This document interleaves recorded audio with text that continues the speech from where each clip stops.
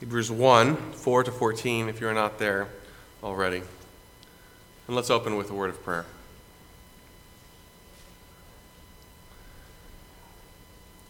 Heavenly Father, this morning as we gather here as your church, here in Altoona, Iowa, we proclaim now in prayer, even as we have confessed in song, that you are worthy. All glory be to Christ. Heavenly Father, that is our desire even this morning as we look at this passage, that we would see Christ lifted high, exalted above the heavens, above the angels, above the prophets, above anything else that is, and that we would fall down, and that we would worship, and that we would go and tell of our great Savior. May you be honored in all that is said and done in this hour. In Jesus' name, amen. I know I asked you to turn to Hebrews 1, 4 to 14. I'm actually going to start in 2 Kings chapter 6, verses 8 to 19. You can just follow along, or you can turn there if you would like. 2 Kings 6, 8 to 19. Now the king of Syria was making war against Israel, and he consulted with his servants, saying, "My camp will be in such and such a place." And the man of God sent to the king of Israel, saying, "Beware that you do not pass this place, for the Syrians are coming down there." Then the king of Israel sent someone to the place of which the man of God had told him. Thus he warned him, and he was watchful there, not just once or twice. Therefore the heart of the king of Syria was greatly troubled by this thing. And he called his servants and said to them, "Will you not show me which of us is for the king of Israel?" And one of his servants said, "None, my lord, O king. But Elisha, the prophet who is in Israel, tells the king of Israel the words that you speak in your bedroom." So he said, "Go and see where he is, that I may send and get him." And it was told him, saying, "Surely he is in Dothan." Therefore he sent horses and chariots, and a great army there. And they came by night and surrounded the city. And when the servant of the man of God arose early and went out, there was an army surrounding the city with horses and chariots. And his servant said to him, "Alas, my master, what shall we do?" So he answered, "Do not fear, for those who are with us are more than those who are with them." And Elisha prayed and said, "Lord, I pray, open his eyes that he may see." And the Lord opened the eyes of the young man, and he saw. And behold, the mountain was full of horses and chariots of fire all around Elisha. So when the Syrians came down to him, Elisha prayed to the Lord and asked, "Strike this people, I pray, with blindness." And he struck them with blindness according to the word of Elisha. Now Elisha said to them, "This is not the way, nor is this the country. Follow me, and I will bring you to the man whom you seek." But he led them to Samaria.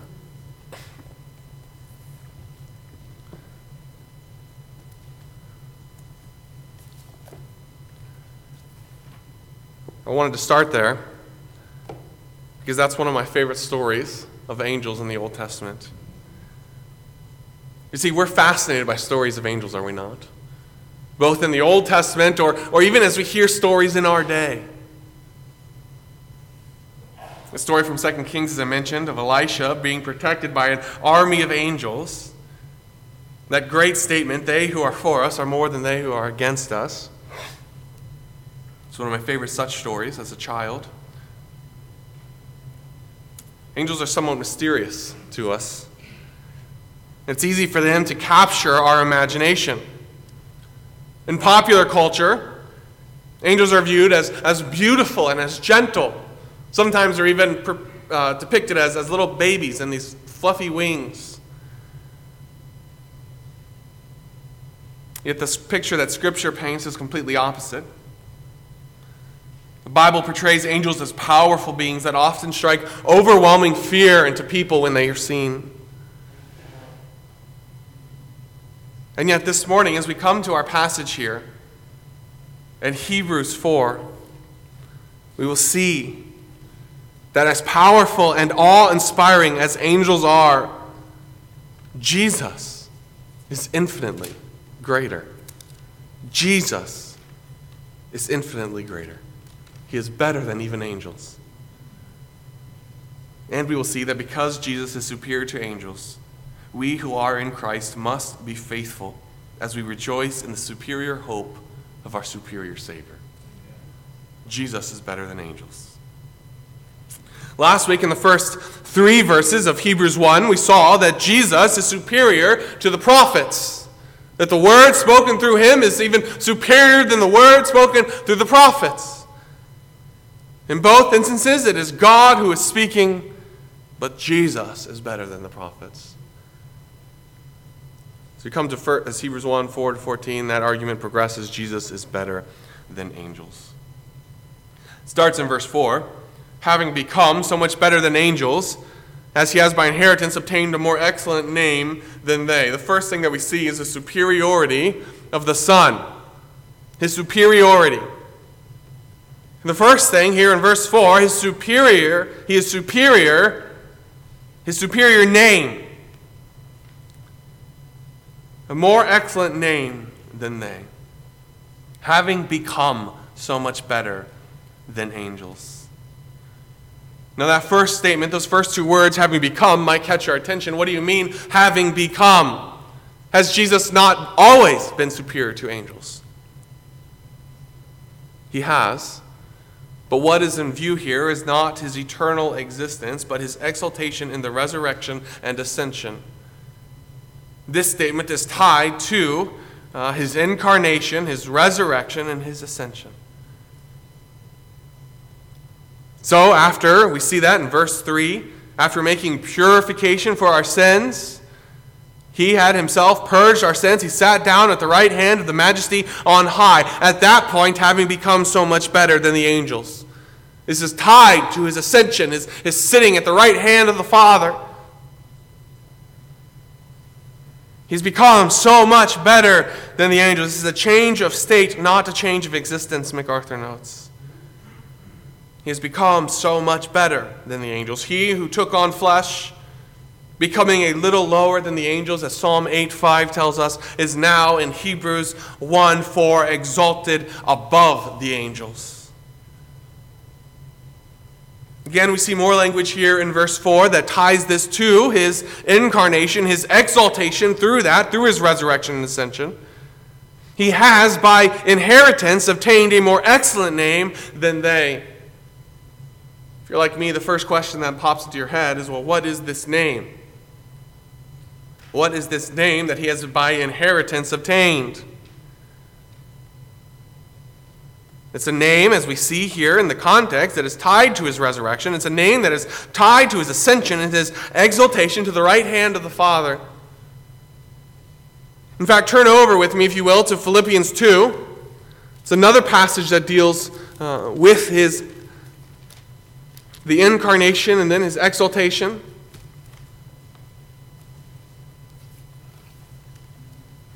Philippians 2,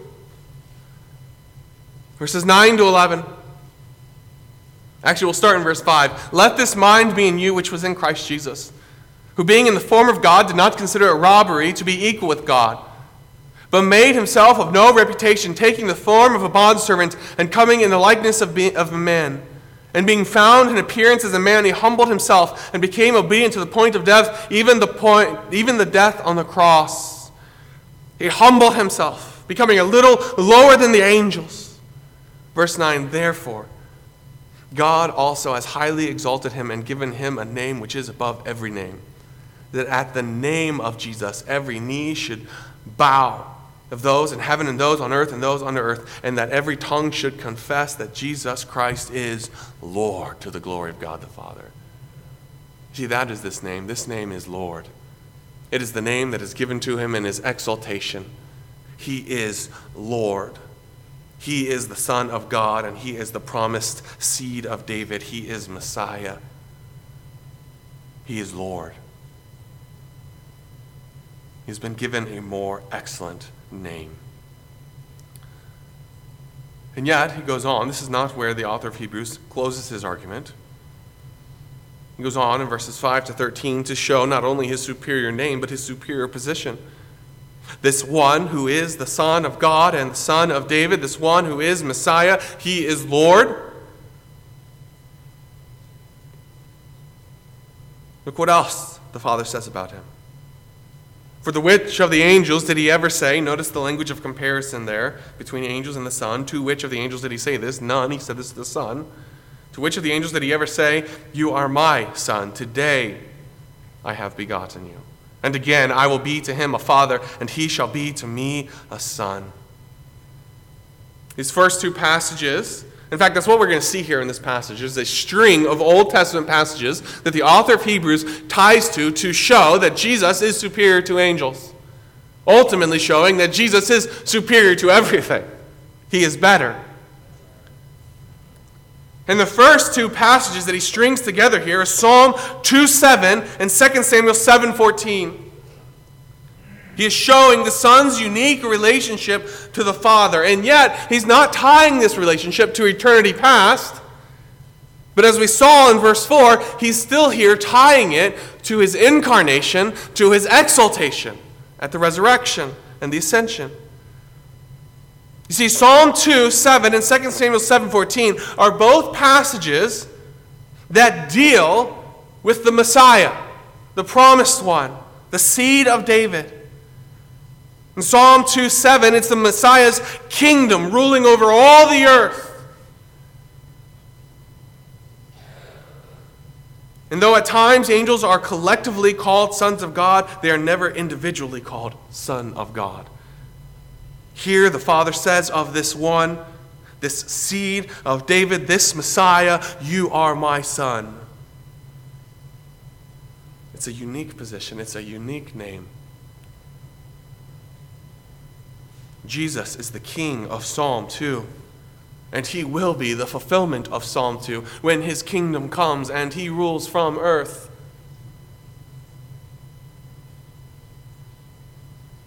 Today I have begotten you. That passage in Acts 13:33, it ties that portion of Psalm 2:7, today I have begotten you, it ties it to the resurrection. A specific point in history when Jesus is definitively declared to be Messiah, when he is shown to be superior, when he is resurrected from the dead, ascended into heaven, and seated at the right hand of the Father. This is the one of whom all of the Old Testament looked for and longed for. This is the one that was promised. This is the Son of God. This is Messiah. This one, Jesus, is him. He has a unique relationship to the Father. He is his Son. Again, he goes on in 2 Samuel 7:14, another passage referencing not only the Son of God, but David's son, the Lord's promise to David, I will be to him a father, and he will be to me a son. As I mentioned before, Jesus is the eternal Son of God from eternity past. And yet both Psalm 2 and 2 Samuel 7 focus on his role as Messiah. He is the fulfillment of all of God's promises to David and to Israel. He is both the eternal Son of God and the resurrected, exalted Son of God, the seed of David. And he is better than the angels, because to which of the angels did he ever say this? And the answer is none. The answer is none. There is one person to whom the Father talks this way, and it is the Son of God. It is Jesus Messiah. He doesn't stop there. In those two quotations from Psalm 2:7 and 2 Samuel 7:14, we see the Son's unique relationship to the Father as Son, a name which no one else is given. And yet, in verse 6 and 7, it goes on to see the angels who worship the Son and function as servants. Here he quotes Deuteronomy 32:43 and Psalm 104:4. So the first point, Psalm 2:7 and 2 Samuel 7:14, the author of Hebrews has shown this Son, this Messiah, Jesus, he has a unique relationship to the Father, a relationship that no one else has, a relationship that makes him better than angels. Here in verses 6 to 7, he kind of turns his attention to the angels. This is what their relationship is. This is what they look like. Again, when he again brings the firstborn into the world, he says, firstborn, that's a term that's often referenced to Jesus.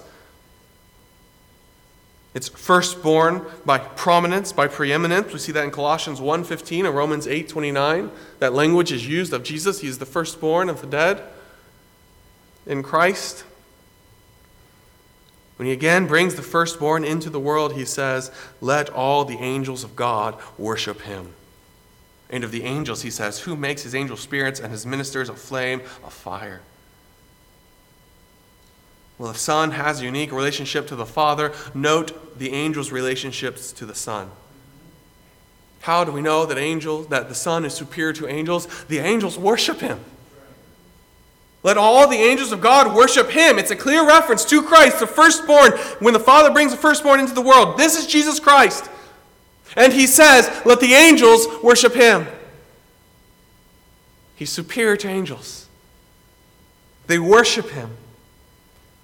All throughout Scripture, specifically as you get to the end, in Revelation 19 and Revelation 22, angels refuse worship. As John falls down before the angel to worship, and the angel, what does he say? Don't worship me, I am like you, a created being. Worship God. And yet here we see that angels worship Jesus, because Jesus is superior to angels, because Jesus is the Son of God, because Jesus is God. Not only do we see the angels worshiping the Son, but notice verse 7, and of the angels, he says, who makes his angels spirits and his ministers a flame of fire. While the Son receives worship, angels are to serve and to worship. They function as servants. This is quoted from Psalm 104:4. Angels worship the Son, and angels serve the Son and the Father. Now, as you come to verse 8, there's another progression in this argument. And what you'll see as you work your way through these verses is actually, this is a building argument. It will climax in verse 13, as he's building this case. And so we've moved from the Son's unique relationship to the Father. We've seen the angels. What is their role? They worship the Son. They function as servants. And now note, as the angels serve, they function as servants, the Son rules. So you see in verse 8 and 9, the Son's eternal rule. But to the Son, he says, so this is still the Father speaking. To the angels, he says, worship the Son. To the angels, he says, who makes his angel spirits and his ministers a flame of fire. To his angels, he says, serve. To the Son, he says, your throne, O God, is forever and ever. Now, don't miss that reference there at the beginning. Your throne, O God. Who is speaking? It is the Father. To the Son, he, that is the Father. To the Son, the Father says, your throne, O God. The Father calls the Son God. Don't miss that. Your throne, O God, is forever and ever.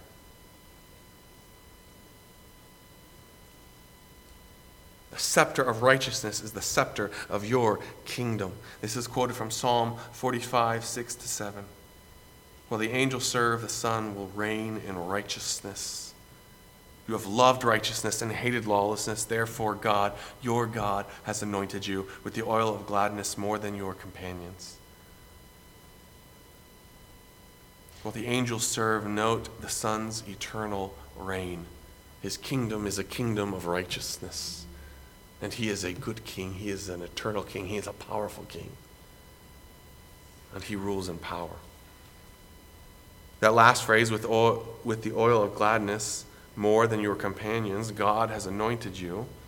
It's most likely a reference to the other kings of Israel, the kings in the line of David, including David himself. And this Son, is greater than all of them.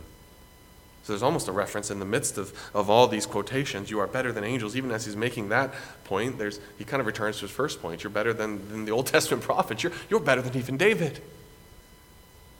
There is none who compares to the Son.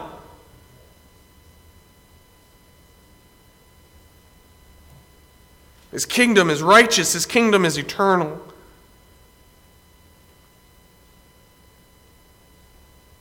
Verse 10 to 12.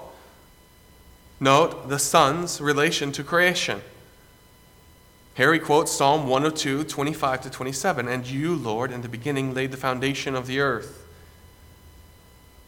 and the heavens are the work of your hands. So here, all right, so we noted in the first several verses, verses 4 and 5 and 6 and 7, he's referencing the Son's authority based on his resurrection, based on his exaltation to the right hand of the Father, his unique title as Son of God through the incarnation.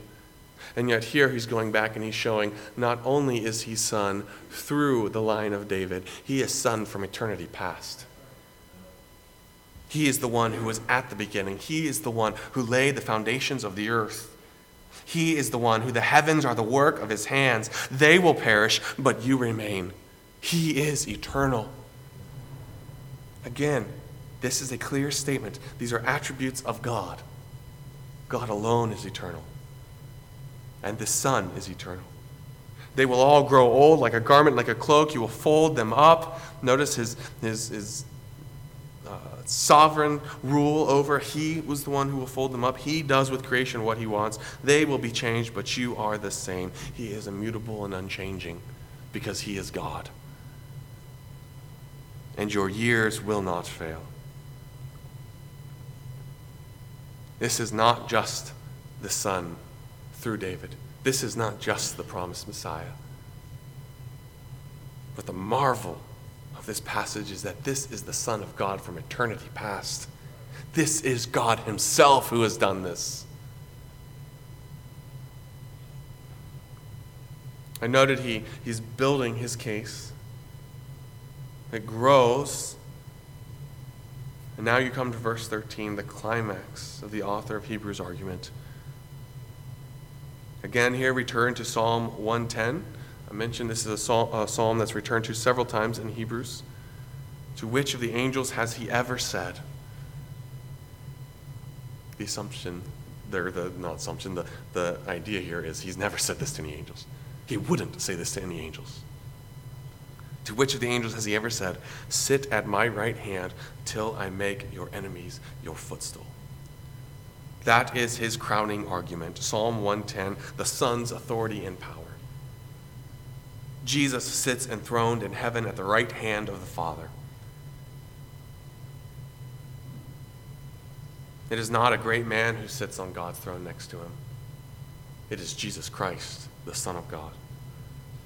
It's a position of authority. It's a position of power. This identifies him as Messiah and as God. While the angels worship around the throne, Jesus sits on the throne. He is the fulfillment of all of God's promises. He is the Son from eternity past. He is God. No one else has that right to sit at the right hand of the Father, but Jesus Christ alone. In the first 13 verses, in this string of Old Testament passages, fulfilling or building this argument that Jesus is better than angels. He is superior. And you come to verse 14. It's just a quick verse tagged on the end here. And it references the role of angels. Are they not all ministering spirits sent forth to minister for those who will inherit salvation? That's all he says about angels. It's just a question at the end. This is who they are. This is who they are. That's all that's left to be said. After you look and you marvel at the Son and all he is and all that he has done and all that is ours in him, all that's left to be said of angels is they're ministering spirits. They are great and they serve God's purpose, but they're not worthy of the time that the Son is. Look to the Son and marvel at him. They are ministering spirits. They serve. We already saw that. They're sent forth by the Father, verse 7 tells us. They minister for those who will inherit salvation. They minister for the purpose of God. They minister to Christians. They accomplish God's purpose. You see, the point of Hebrews 1, 4-14, it's not to downplay angels, because they serve an important role. Obviously, as verse 14 makes it clear, they're important for me and you. They serve those who will inherit salvation. This is not to downplay angels. They are important. But so often we're so easily carried away in awe by these powerful beings that we see in Scripture. They serve God, they minister for us, and we rejoice in that. But the point of this passage is, yes, they are great, and yes, they serve a purpose, but look to Jesus, because He is infinitely better. Cling to that hope.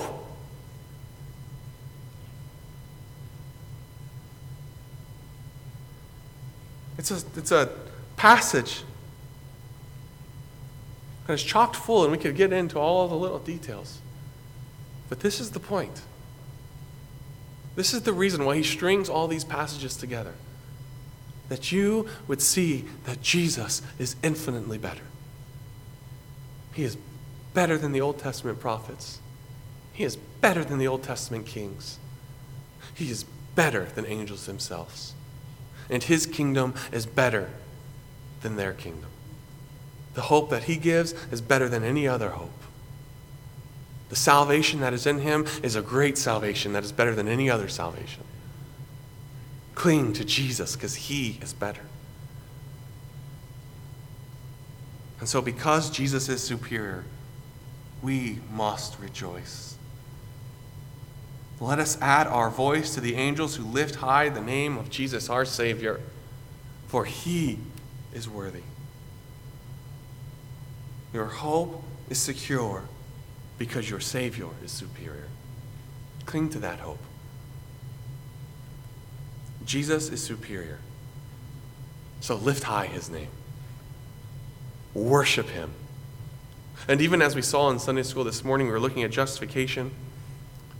And Michelle raised her hand and she made a good point. Not only should this doctrine of justification move us to marvel and to worship, it should move us to go and to tell. And the same is true here as we sit here and we marvel at the superior nature of our Savior, as we marvel at Jesus Christ. It should not just motivate us to sit here and to marvel with one another and to lift his name up and to worship. It should motivate us to go and to tell of our great Savior. Go and tell. You know, as I look out at this congregation, you might look at the greater Des Moines area and think, what hope do we have? We can't reach this area. And yet, if each one of us would go this week and tell of our great Savior, of our superior Savior, I don't know how many are here this morning, but there's probably 120 people this week who would hear of that great Savior. And if we did it again next week, in 2 weeks, that's 240 people. If you just tell one person each week about your great Savior and his great salvation, watch what God can do. So yes, marvel and lift high his name in here. But then go forth and lift high his name out there and tell the world about your superior Savior and his great salvation. And I would also call to you this evening, or this morning, if you are here, and if he's not your Savior, won't you even this morning place your faith in this great Savior? Because you are a sinner, and your sin condemns you to hell. And God is just and he is righteous to judge you. And yet, because God loves you, he sent his only begotten Son to die for you. That's what we saw this morning in Sunday school. The justification. As the host's little granddaughter said so clearly, so simply, he takes all my bad and gives me all his good. Won't you trust even this morning in this great Savior and our superior Savior and our superior hope? If you don't have that hope, turn even this morning and trust in him. Your hope is not in your works. You cannot earn this salvation. Your hope is in a superior Savior. Trust him.